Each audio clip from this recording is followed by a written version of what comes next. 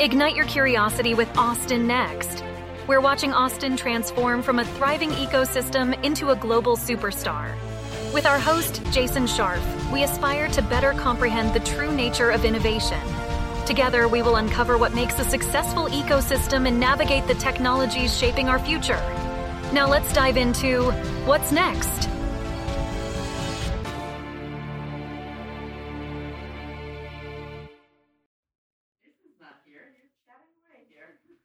Austin continues transforming into the next innovation powerhouse.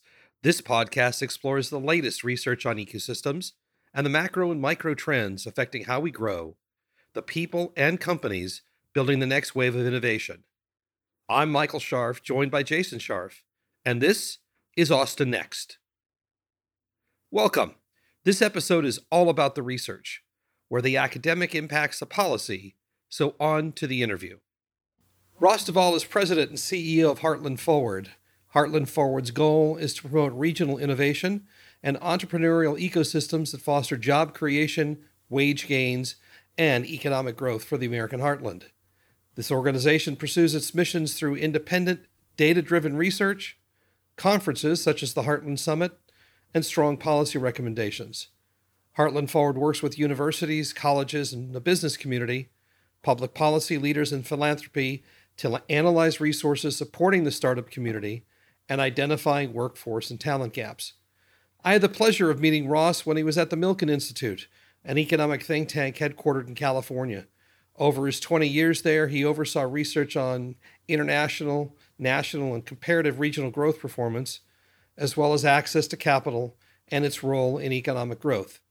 He's been ranked amongst the superstars of think tank scholars by International Economy magazine. Ross, welcome to Austin Next. Well, thank you, Mike. I appreciate you reading that bio that my wife wrote for me. Hey, first question. Why this research and how does it apply today? Well, the research is really critical because it goes back to when I first became head of what was then called Regional Economic Consulting Services at Wharton Econometrics, which was spun out of Wharton Business School as an economic forecasting consulting company. It was like 1993, 1994. And I had come from the US Macroeconomic Service, but had been a regional economist earlier in my career. And I started noticing that all the fastest growing metropolitan areas, whether you measure that by job growth, wages, gross domestic product, they had a large technology component. And it was before people knew about Silicon Valley, but they hadn't really understood to the extent that technology was really determining which metropolitan areas and regions of the country were being successful. So that's what led me to start examining how did these technology centers become the leaders in the country. You look at the antecedents, you typically would see a major research university that was really committed to commercializing its research, meaning turning it into new firms and transferring that IP into existing firms. The importance of talent and human capital and just overall kind of innovativeness, if you will, and looking at the research paradigm. So it was kind of a new trend that was occurring that hadn't been picked up on. And I spent a lot of my years at the Milken Institute trying to better understand the factors that were important for those technology clusters to form. So I want to dive into kind of a recent research report that you put out called The Most Dynamic Metros in the U.S. So how would you actually define a dynamic metro? Yeah, so kind of the broad definition, Jason, of a dynamic metro is a place that's able to sustain economic growth. It's not over-reliant on just a few large firms, but it has the ability to not only retain firms and people, but attract firms from other places, whether it's through expansion, and also to grow their own firms. So you're looking for an economy that has industrial diversity, But if you look in recent years, it's largely been professional services that have been providing the bulk of kind of the tech-based economy's growth. So there's different ways to measure it. We put together this index called Most Dynamic Metropolitans, which kind of represents, in some sense, the evolution of my thinking. Without having all 120 factors that I might look at, we try to boil it down to various measures that really seem to make a difference. So, you're looking at kind of performance over the last 5 years, most recent period, and then other indicators which are longer term predictors. So, one of the things I really felt was critical is when you looked at wage growth, the technology centers, the San Franciscos, the San Jose's, the Raleigh Durhams, go down the list, San Diego, Seattle, Portland, tended to have the highest wage growth, but actually you needed to adjust it for the difference in cost of living and especially how housing prices were rising. So that led me to use a new kind of purchasing power parity measure that the BEA puts out that allowed us to kind of adjust for the differences in cost of living. And when you do that, you get a slightly different variation. Yeah, the Silicon Valleys and San Francisco still tend to be at the top of that list, but you get other places that come into the mix when you look at that. So I'm talking about the Nashvilles, the Austins, the Ann Arbors, you see research universities. Then we also look at performance in terms of, as I said, annual earnings, jobs.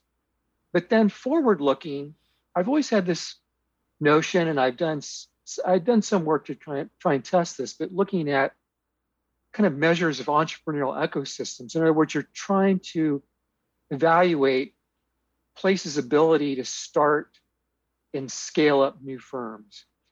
And so we found a relatively new data set that allowed us to really examine that question. It's the Employer Household Longitudinal Dynamics database that the government puts out now. And what it allowed us to do is to look at young firms in different places around the country. Young firms defined as a firm 5 years of age or less. And we use employment at those young firms relative to total employment in a metropolitan area to try and gauge kind of the breadth of entrepreneurial ecosystems. So the idea being, the research shows that if you have these dense entrepreneurial ecosystems with lots of actors, you tend to have higher job creation.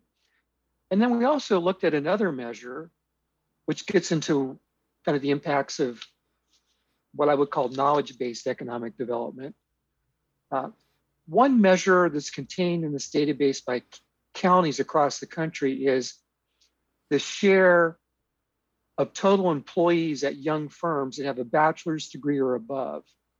So with the idea being that these kind of knowledge-intensive firms is a proxy, those with a bachelor's degree or above that are at them, gives you an idea of kind of the industry they're in, whether they're technology-based, whether they're going after regional and national markets. Do they intend to scale up? They're not just family businesses. And so we found that basically those young firms that are knowledge intensive by this measure basically create twice as many jobs for communities as those that are more mainstream. So those indicators are more forward looking that we included in this index. And so it kind of adjusts for the business cycle. For example, I remember when I was living in California, we had the dot-com implosion, right, that happened in Silicon Valley. A lot of people don't realize the San Jose metropolitan area, which is basically what most people would define as Silicon Valley, lost 19% of its employment base. Wow. In a period of 3 years. Most people have no understanding of that because why? Well, because it has the ability to rejuvenate itself. And so you looked at those young firms in a region like Silicon Valley and the knowledge intensity, many people felt that it would be over a decade before San Jose recovered all those lost jobs, and it recovered them in 4 years. So the point being is that these are really robust forward indicators of job creation and economic growth across metropolitan areas around the country. I mean, to your point, for all the pets.com that imploded in 2000, Facebook was, I think, 4 years away, or 6, it was coming back in a relatively short period of time. Google was, invented in, I think, in 97, and the IPO was shortly after the bust as well. And same with Amazon. So I think interesting, this young firm knowledge intensity. One of the issues that I've found with kind of the innovation metrics is it tends to be two forms. You either have the direct input metrics, IP production, number of jobs in, say, STEM fields, or, as you said, point, wage growth, or the direct metropolitan data like job growth, GDP, and et cetera.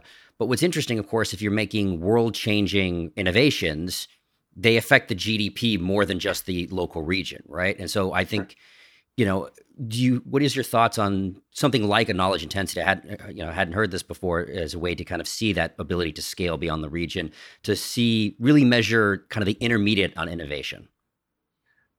Yeah, so I look at it in terms of being an innovation pipeline.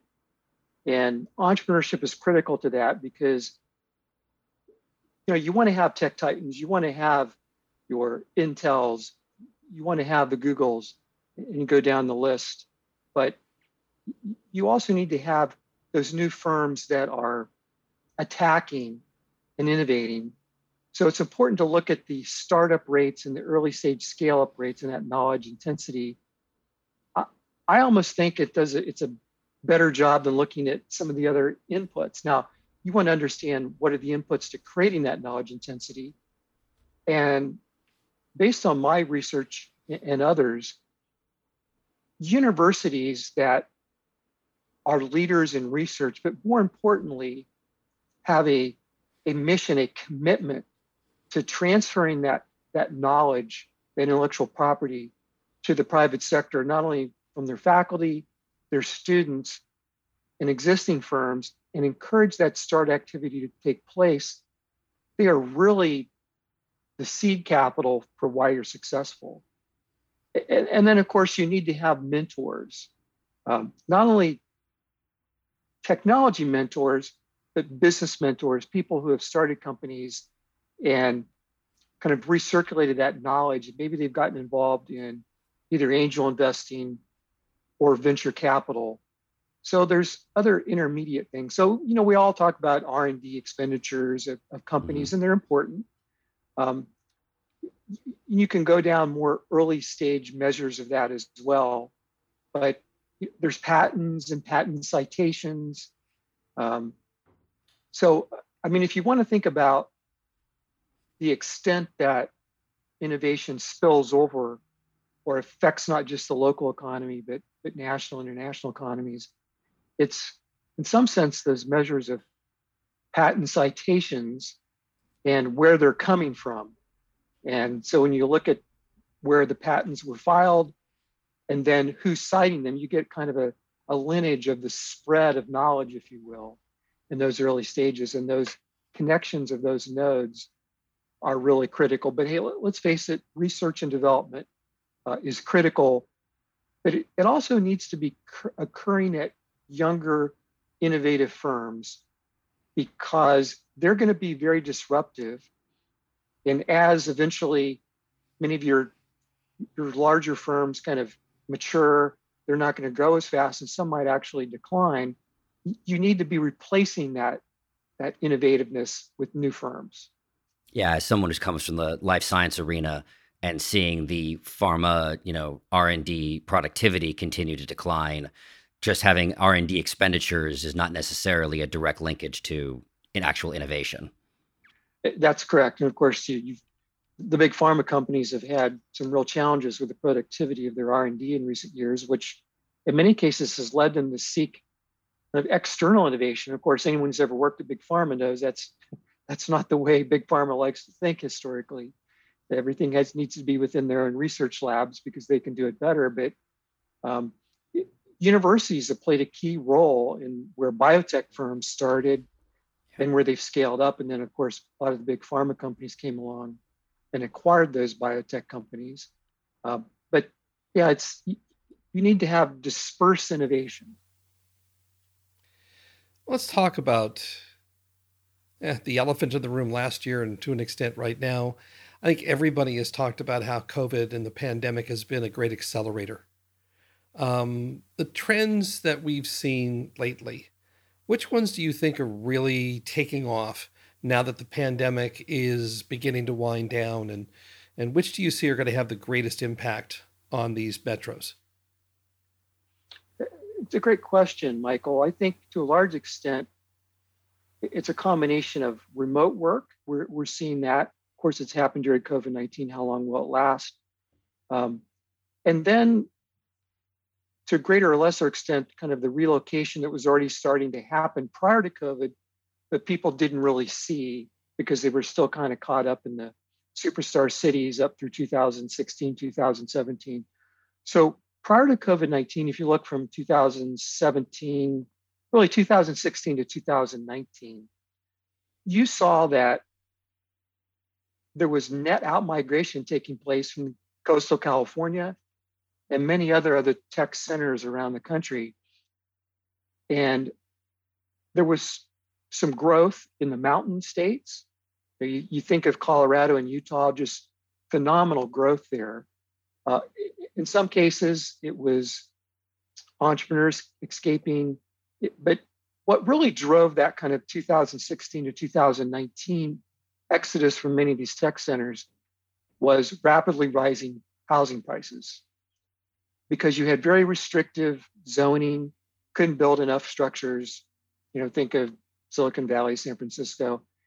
And so if you weren't going to be in the money as a young person very soon, meaning you had stock options that they're going to be in the money and mature very shortly, you had to question how long you could stay there. And maybe you were trying to start a family, or maybe you had gotten married, but you simply, unless you could cash in a stock option or had parents that could give you a large down payment, you couldn't afford a home there. So, and then you get into the frictions of life, commuting. As an example, I lived just north of Los Angeles and commuted into Santa Monica on the west side of LA for about 15 years. And that drive went from initially about an hour and 10 minutes to about an hour and a half each way. Sometimes it could be an hour and 45 minutes. It just, and so many things can go wrong. And so you find yourself trying to leave for work at 5:30 and, trying to get home by 8 p.m. So you look at those frictions, and talent was already making choices to move out of the coast. As I said, Utah's, the Colorados. You see it in Austin. It's been a talent magnet. Dallas, Nashville, Indianapolis, Indiana, Minneapolis. You can see those places. So it was already starting to occur. Then you layer COVID-19 on top of that. And I would argue that we've seen kind of an acceleration in remote work that might have taken a decade or more, maybe it's 15 years, but we realized it in kind of a year, where companies decided to allow their people to work remotely from anywhere. And many of them will call some of their people back, but in order to keep that talent, as long as they're productive, you let them work from anywhere. So in some sense, that's a long-winded way of saying kind of the forces that are already at play pushing people out of the coasts, rising housing prices, friction. You then accelerate to COVID, where remote work becomes a real possibility. And there are many people, and I'm among them, that could see somewhere up to 20% of professional workers working remotely from other locations. So this opens up a lot of the country.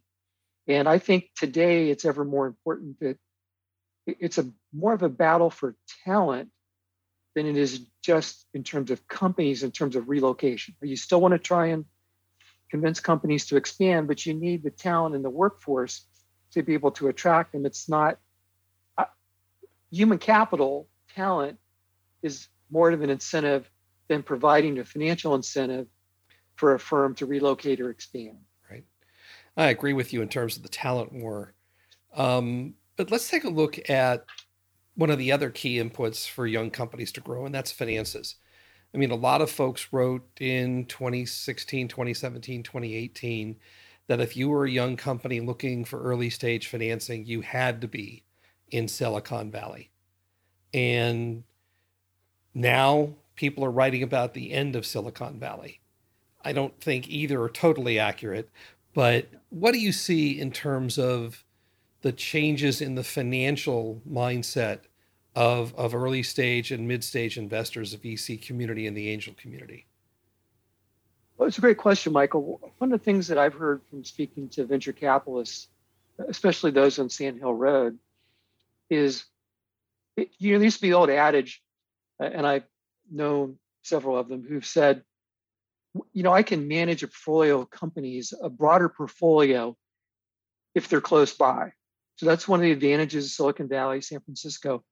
If I have to get on a plane, I can't manage as many companies. And especially if I have to have a connection to get somewhere, that's just beyond the pale. But what we've seen with Zoom, and I've once again heard this from several venture capitalists, they can meet and hold meetings over Zoom that they never would have done before. I mean, they might have checked in occasionally with Zoom, but you're now starting to see venture capitalists and early stage investors become more comfortable being on Zoom and interacting with startup companies, beginning to scale up. And so it remains to be seen. We've seen the early stages of more risk capital coming to the heartland. It's still premature because, as you know, a lot of that goes to venture capital, goes to follow-on investments. They're not early stage companies anymore. But I think over the next year or two, we're going to start seeing more venture capital from the coast find their way to the heartland and see more venture capital actually raised and placed here in the heartland. We're starting to see angel investors becoming more comfortable investing in early stage companies here in the heartland. Of course, Steve Case has talked about this and the rise of the rest and his investment philosophy. And look, there's lots of good ideas around the country. The coasts do not have a monopoly on ideas that are scalable into firms. But because of that concentration, the pooling of talent and capital and mentorship, they've had a real advantage. But I think now there's an opportunity for places that are not on the coast to begin to see more entrepreneurial-oriented economic development and demonstrate some success stories that will lead to more follow-on capital. Still early stage, but I think we're starting to see the hope of that occurring. So we're looking really at talent pulling capital along with it as it moves to remote locations. That's absolutely correct. That's a great observation, Michael. In fact, I was quoted in the Wall Street Journal late last year making a similar comment. What's the importance? When you look at the absolute numbers of these really technically talented people, they're doing remote work from the heartland or have decided to move here. It's really not just the absolute number, but it's what they represent. You're talking about talent that's worked in these entrepreneurial ecosystems. They know how they work, and they may be coming here to work remotely for a Facebook or a Google or some other firm, Salesforce, but they're more likely to end up starting their own business in a very technical field. And so you tend to get more spin-offs. So these are individuals that are tech savvy. They've been exposed to working in those really superstar entrepreneurial ecosystems, and they can be kind of the early stage seed capital that can really pay huge returns to non-traditional places here in the center of the country. So we've been talking a lot about kind of the national implications of kind of the changing innovation ecosystem, but this is the Austin Next podcast, so let's kind of bring it into Austin itself. So your Dynamic Metros report ranked Austin as 6th. From your perspective, what are the strengths of the Austin ecosystem? Well, it has all the ingredients that you would look for in a regional innovation ecosystem. So, University of Texas Austin has been creating talent for generations. It's creating ever more talent than it has in the past. A lot of it's in the STEM fields. And it's also been a university that's had a long commitment to work with the private business sector to commercialize research. It's encouraged faculty and students and really encouraged entrepreneurship and has been a key component. So you combine that STEM talent that's been created with teaching of entrepreneurship and how important entrepreneurship is and the university's role in that. And then you've had several large firms in the semiconductor industry, the Samsungs International that have come there. And Austin's really a unique place in terms of having that, also the quality of life. So you think about all the California companies that have expanded to Austin. Why have they done so? You look at Apple, right? I actually, back in 2003, I think it was, in a private session with Steve Jobs, when he was trying to decide where he was going to expand to, and he was thinking about, it's really expensive to hire engineers in Palo Alto and Silicon Valley. Where should I look? And I said to him, one of the places you got to look to is Austin. It's creating that talent that you need, much lower cost of living. It's a more inviting business climate than California is today. It was no accident that Apple started looking at Austin, and who knows, it could end up being Austin's largest private sector employer at some point. So Austin combines this regional innovation ecosystem with a quality of life that's attractive to tech people, not only within the state of Texas, but to people that have been on the coast.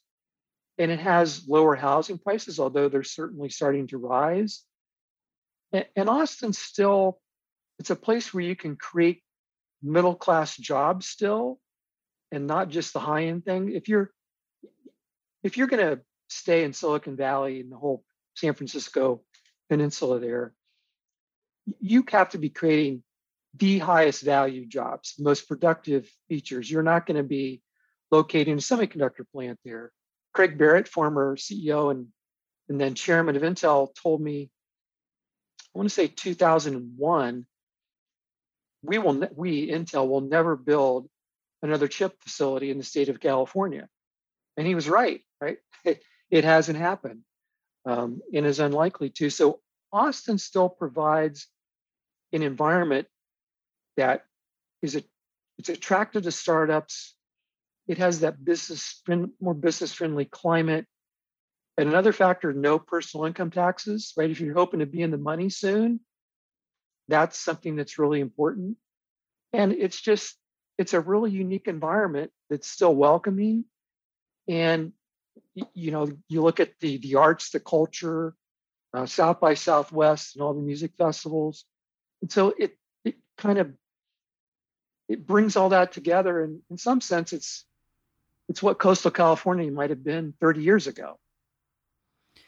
It's been interesting in kind of our exploration of the ecosystem. This both economic and sector diversities, to your point, has been really interesting. So you have the Apples, the Dells, the Facebooks and the like. You have semiconductors, you have CPG companies, you have a growing life science arena. Now we just had Firefly, a new unicorn in space exploration. You have all this high-end manufacturing. So it's that kind of interesting sector diversity. And then the economic diversity, to your point, you've got the white collar tech workers. You've got, if you hear about the Gigafactory at Tesla and some high-end wages for, people just graduating from high school, you've got Amazon and Walmart distribution plants nearby. So really that kind of, to your point, that real interesting intersection of kind of a run of rising tide lifts all boats. And then also this sector diversity that really goes back to your thing with the sustainable economic growth and not a reliance on just one industry. Because I think, as we're seeing the shifting of innovation centers, from your perspective, we talk a lot about, as Michael said, the end of Silicon Valley, and that's probably not true, but is that shift tending to be more about sector decline, like what we saw in Detroit from the 70s on, or is it really about kind of the growth of the next new thing? I would say today it's less about sector decline. You think of the Detroits and some of the upstate New York metros. It's about new innovative locations and what drives them. So the diversity element, I think, is so critical. I mean, there obviously are advantages to specialization and having kind of industry concentrations with, what regional economists will call large location quotients, meaning they're very heavily concentrated here. Um, it's about having that kind of innovation mix of industries, different size firms. And so those large firms can spin out human capital. So a lot of large firms may not necessarily be willing to invest in a new product line that came from their own organization because it might cannibalize an existing product line that they feel still has 5 to 10 more years to go. But those employees might leave and start their own company, sometimes with early stage investment capital. So for example, a lot of people don't realize that Intel had a huge, what was called a captive venture capital arm. In other words, Cisco did the same thing. They would be making early stage investments and with the option of someday maybe reacquiring them. But in many cases, they would take a stake in those companies. So it's all that. But I think it's more about talent can choose to be where it wants to be today. And we're seeing that really begin to determine in where companies choose to expand and go. And to the point we made earlier about financings, in a recent report you guys did, you said 35% of US GDP and 33% of new firms are in the heartland, but only 10% of VC investment. But at least in the last 18 months, at least in Austin, 8 VC, Briar Capital, iFly VC, and more have been, and some under the radar, have moved to Austin, either in putting partners here or actually moving their headquarters here. And so it's becoming this kind of virtuous cycle of the talent's coming here, the capital's coming here, the companies are coming here, which of course are making the talent come here, the capital come here, and the companies come here. And I mean, how do you see this kind of migration really changing the dynamic of investment here? I think it's all favorable. It's not going to happen overnight. But to me, it's a war over talent. And where talent goes, the capital is going to increasingly follow that. So back in the old days, Sand Hill Road, they would force companies that they invested in to move to Silicon Valley because to be one of their portfolio companies, they could monitor things better closely. And I would argue that that's not the case so much anymore. I think we're going to start to see some of the capital follow where the talent is and not force the talent to move to where the capital is. So it's going to go back and forth, and it's hard to say which happens first, but I really do believe that where talent chooses to go, capital is going to begin to follow it more than vice versa. Well, it's not all fun and games and roses and blue skies. Do you see Austin hitting an inflection point? Are there still areas of weaknesses possibly that will limit our future growth here? Well, it's beginning to see some early signs of what happened in coastal California. It doesn't have the zoning restrictions that you see in coastal California in terms of housing, but housing prices have really shot up, meaning home prices north of 500,000 now. Certainly still way south of what you see in coastal California and other tech centers on the coast. But that will begin to become a limiting factor, I think, but not to the extent that it is in coastal locations that have the restrictions on new building permits for residential units. So that's certainly it. Austin is a startup capital, but historically it hasn't been as important. when you look at the share of in terms of startups relative to existing firms in Austin, it's certainly one of the top 20 to top 25. I think that's an area that Austin still needs to focus on, because at some point, the ability to attract Apple's looking to expand, or the Oracle's relocating their headquarters, you want to keep that going as long as possible. But that's going to be an area that Austin needs to continue to focus on. It's well positioned, and I would argue that it could become a rival to Silicon Valley, although Silicon Valley is really a unique animal. It's not going away. It'll reconfigure itself. And maybe housing prices kind of pausing will allow its position to improve somewhat in Silicon Valley. But it's hard to see anything on the near-term horizon that presents a challenge for Austin. It's still attracting talent. You look at the net in-migration rate. A lot of people ask me, Ross, if there's any one kind of near-term indicator that you would look at to determine the vitality of a location. I would have to say it's the net in-migration rate. Looking at those people leaving versus moving in as a share of the existing population.